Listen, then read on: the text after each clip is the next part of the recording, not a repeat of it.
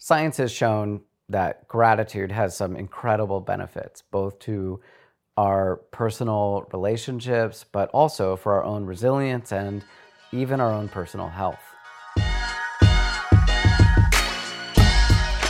Welcome to Thru the Tunnel, a Game Change Productions podcast that dives into sports and the life lessons that can be learned from them. The podcast is inspired by the book of the same name, written by Game Change co-founders Paul McDonald and yours truly, Jack Barrage. On the show today, Paul and I are joined by neuroscientist Dr. Glenn Fox. Dr. Fox teaches a class in high-performance mindset at the University of Southern California. We discuss with Dr. Fox the various ways science has proven that having gratitude can positively impact your health and performance. He provides some tips on how to make having gratitude a regular part of your life. We hope you enjoy the show, and please check us out at GameChangeNation.com or on one of our social media pages.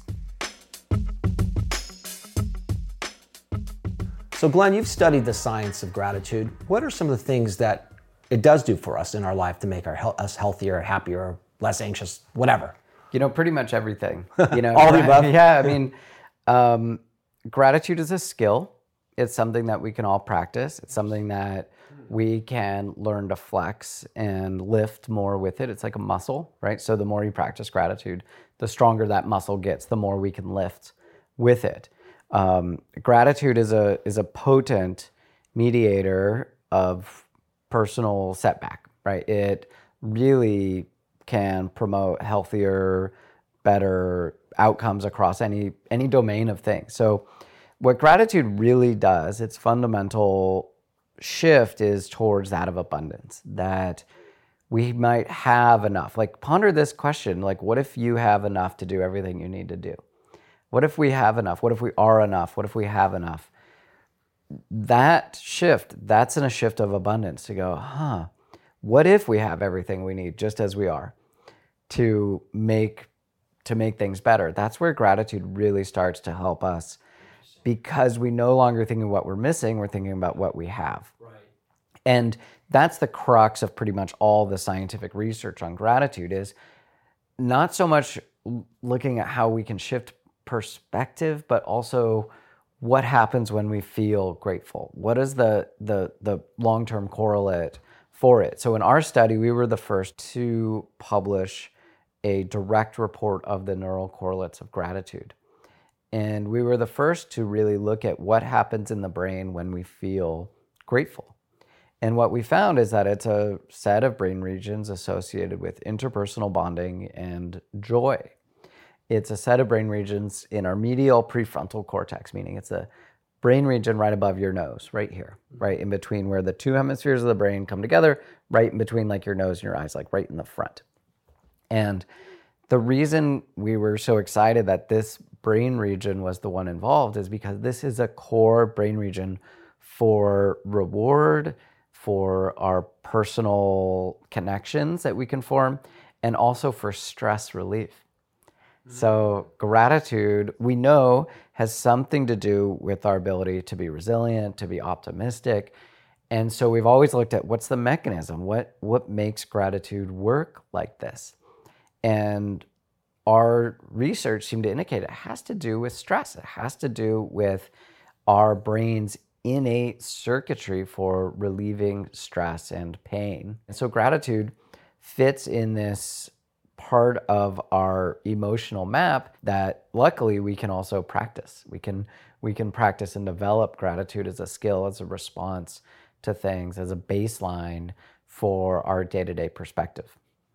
Yeah, I love that about having it developed as a skill. I was going to say the same thing. Such a great, because I never thought of it that way. Well, as human beings, it's always like what we don't have. We have that. Okay, we got that covered. Check that box, and we got to go get this. Yep. We got to get that. We got to do this. We got to do that. And instead of referring back, you're on your deathbed. You don't hear people saying, God, I wish I would have taken that job instead of this job. Yeah, I wish I'd worked a lot harder and spent less time with my kids. Yeah. No one talks about that. Also what I found really interesting that you said is the perspective of abundance, because when I have always thought of gratitude, I've always thought of people who maybe live in very humble villages somewhere in the world who are poor and are happy because they're happy with what they have and they don't know what they don't have. Contrary to that is the guy who's flying around in a private jet and still doesn't have joy because he still doesn't have enough. That was kind of always the context for me of gratitude. And it's interesting that the slight shift is that you have enough to achieve what you need to achieve. So bringing it back to sports, if you have a team that doesn't have quite the level of talent, but you can figure out how to use what you have, be grateful for it, and make the most of it, that would be sort of what you mean by finding that perspective of it's enough and not lacking what's lacking. Absolutely. I mean, there's a lot of ways to approach it. You know, at the end of the day, you have to find ways to build your skill to be grateful for the smaller and smaller details of life, right? And gratitude being a motivating emotion is a really important part of this. So we think about we're in the midst or hopefully emerging from a period of great suffering, right? COVID has ended millions of people's lives. It's shattered so many of our societal norms and trajectories. It's been a really, really difficult time. Okay, so are we grateful for COVID? Like, well, no, of course not. We'd rather this didn't happen. Right. We're not saying that, but you knew there was a but coming. But yes. What are we grateful for? We're grateful for the scientific process that brought us vaccines, that the camaraderie to rise to this challenge. And we don't relish that it happened. We wish that it hadn't happened. We wish that it would stop happening. Right. But the grateful perspective is say, okay, well, I have a duty based on what I have to make it a little better. So when we're in the dregs, you know, I actually have gotten hate mail before, because we studied gratitude in the context of the Holocaust, right? And that's why my research I'm really proud of, because it's not just looking at gratitude when things are great and things should just continue to get great. We're grateful because of all the great things we have. Well, no, our research looked at stories of Holocaust survivors receiving gifts that saved their lives during the Holocaust, during this historic tragedy. And in the stories of these survivors, each one tells at least one story of a gift that saved their life. Yeah. It could have been the help of a stranger during one of the manhunts. It could have been a fellow prisoner inmate giving them a blanket. It could have been anything. It could have been one of the soldiers keep preventing people from being harmed, right? I mean, there's a texture to this. And of course, in the midst of this historical tragedy, there were still many who acted with profound dignity and sacrifice. These stories also deserve to be told. And categorically, what it shows is that even in the midst of this, you still had people being, I was so grateful for that, and feeling real deep, reporting feelings of deep, deep, life-changing gratitude that inspired how they lived the rest of their lives. Yeah. So gratitude is not just a synonym for happiness, not just something that's meant to be used when things are great. So back to this hate mail. So when we published this paper, I got an email from someone saying, stop publishing this drivel about how we can be grateful when things are bad. And I was just felt so much compassion for this person. Mm-hmm. Right. I just felt so sad that they didn't see that I wasn't saying things are great when they're not. I was saying the shift of abundance to say, you know what, I've got a little left in the tank. A little bit of help has come my way to keep going, right? To have a little bit of purpose. Right. That's what gratitude and purpose are really, really closely linked. I published that paper shortly after my mom died, right? And so I was trying to finish my thesis before she died, and I didn't do it. And so it was emerging from the context of a really tough time for me. And so practicing gratitude while going through this really tough thing, while studying gratitude, was this really rich experience. Yeah. And it shifted me to know, like, no, there's always something we can be grateful for. Yeah. There's always something. I know how hard it is, but that's the skill. That's the skill. Yeah. Right? Yeah. That's the skill. You gotta be conscious. Exactly. And that's like where sports are, right? Like our friend Pete Carroll, right?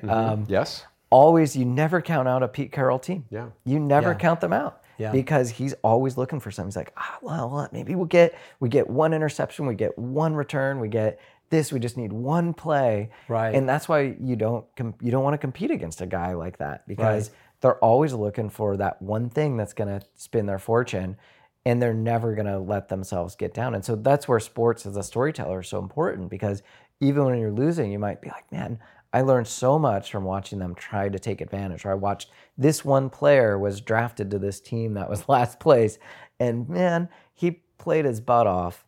even though he knew he was still a team leader, he was still there. Like, that's as inspiring as somebody who is just gifted the whole way through or whatever, you know. I think it's more inspiring. Yeah, absolutely, right? We should cherish those stories. You know? I think there's a great story, and I don't know that perfectly, but there's a high school softball team in Los Angeles that for 3 straight seasons lost every game. And it was beautiful, and their response to it was they kept coming back, and they found the gratitude in the little moments of just getting better. Mm-hmm. And they were also like great sports ladies, because they were, you know, a girls softball team, and would be really wonderful hosts to other teams that were playing on their field. And so you read something like that, and these are 15, 16, 17-year-old young ladies, and they've already figured out what some of us who are much older are still trying to figure out. Well, and the idea being, you know, you carry that with you, right? That's where gratitude as a muscle is. You learn to flex on seeing these things. You get stronger at it, right? You do a little bit every day to notice what you're grateful for, to write it down, to meditate on it, to send a thank you note, to express it.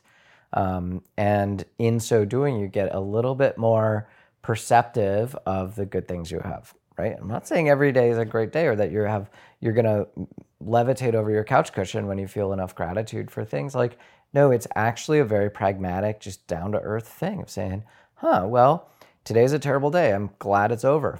Right? Like that. You got to start somewhere. Yeah, exactly. Like, you know, and I think social comparison for gratitude can be really tricky. So I want to have this in the discussion that saying, well, at least I'm not so-and-so, right? Yeah. Don't at least yourself ever. Right. Because you don't know, like, I guess at least you're not dead, right? Is that's the end all of that. That's the slippery slope of, well, at least you're not like that poor schmuck, right? People like, use that. People do that all the time. Yeah. And that's not what I'm saying. What I'm saying is, when it comes to gratitude, it's a bit of a slower process. You're not negotiating things, right? You say, well, at least I didn't have my spaceship to the moon. Like, it doesn't mean anything, right? Like, so you have to find things that are tangible, that are in front of you, and especially that you can notice, that you can control, that have to do with other people reaching out and helping you, looking at all the invisible hands that help us live our everyday life. That's the crux of gratitude. Well, there's a shift, isn't there, Glenn, in just how you view life and what you view and where you have your attention. And where your attention goes, so goes your energy. Yep. And so that's what you're talking about is exercising those muscles. Yep. And the more you're sending this good vibes up here from the gratitude, the more gratitude you'll notice out there. And the more you'll share with people, and the more they'll share with you, and the more they're going to like dealing with you, and the more you like dealing with them, and the more honesty and trust and vulnerability that can be baked in. You know, that's the upward virtuous cycle of gratitude. Hey guys, thanks for listening to Through the Tunnel. If you like the show, please be sure to subscribe, rate, and review it. It'll really help others who love sports and the lessons they provide to find the show, and together create Game Change Nation, a community that is dedicated to lifting each other up. Also, we'd love to hear your stories, so please visit GameChangeNation.com or any of our social media pages to give us your take on sports and life. And finally, check out our book, Through the Tunnel, which is now available on Amazon. Thanks again for listening, and have an awesome day.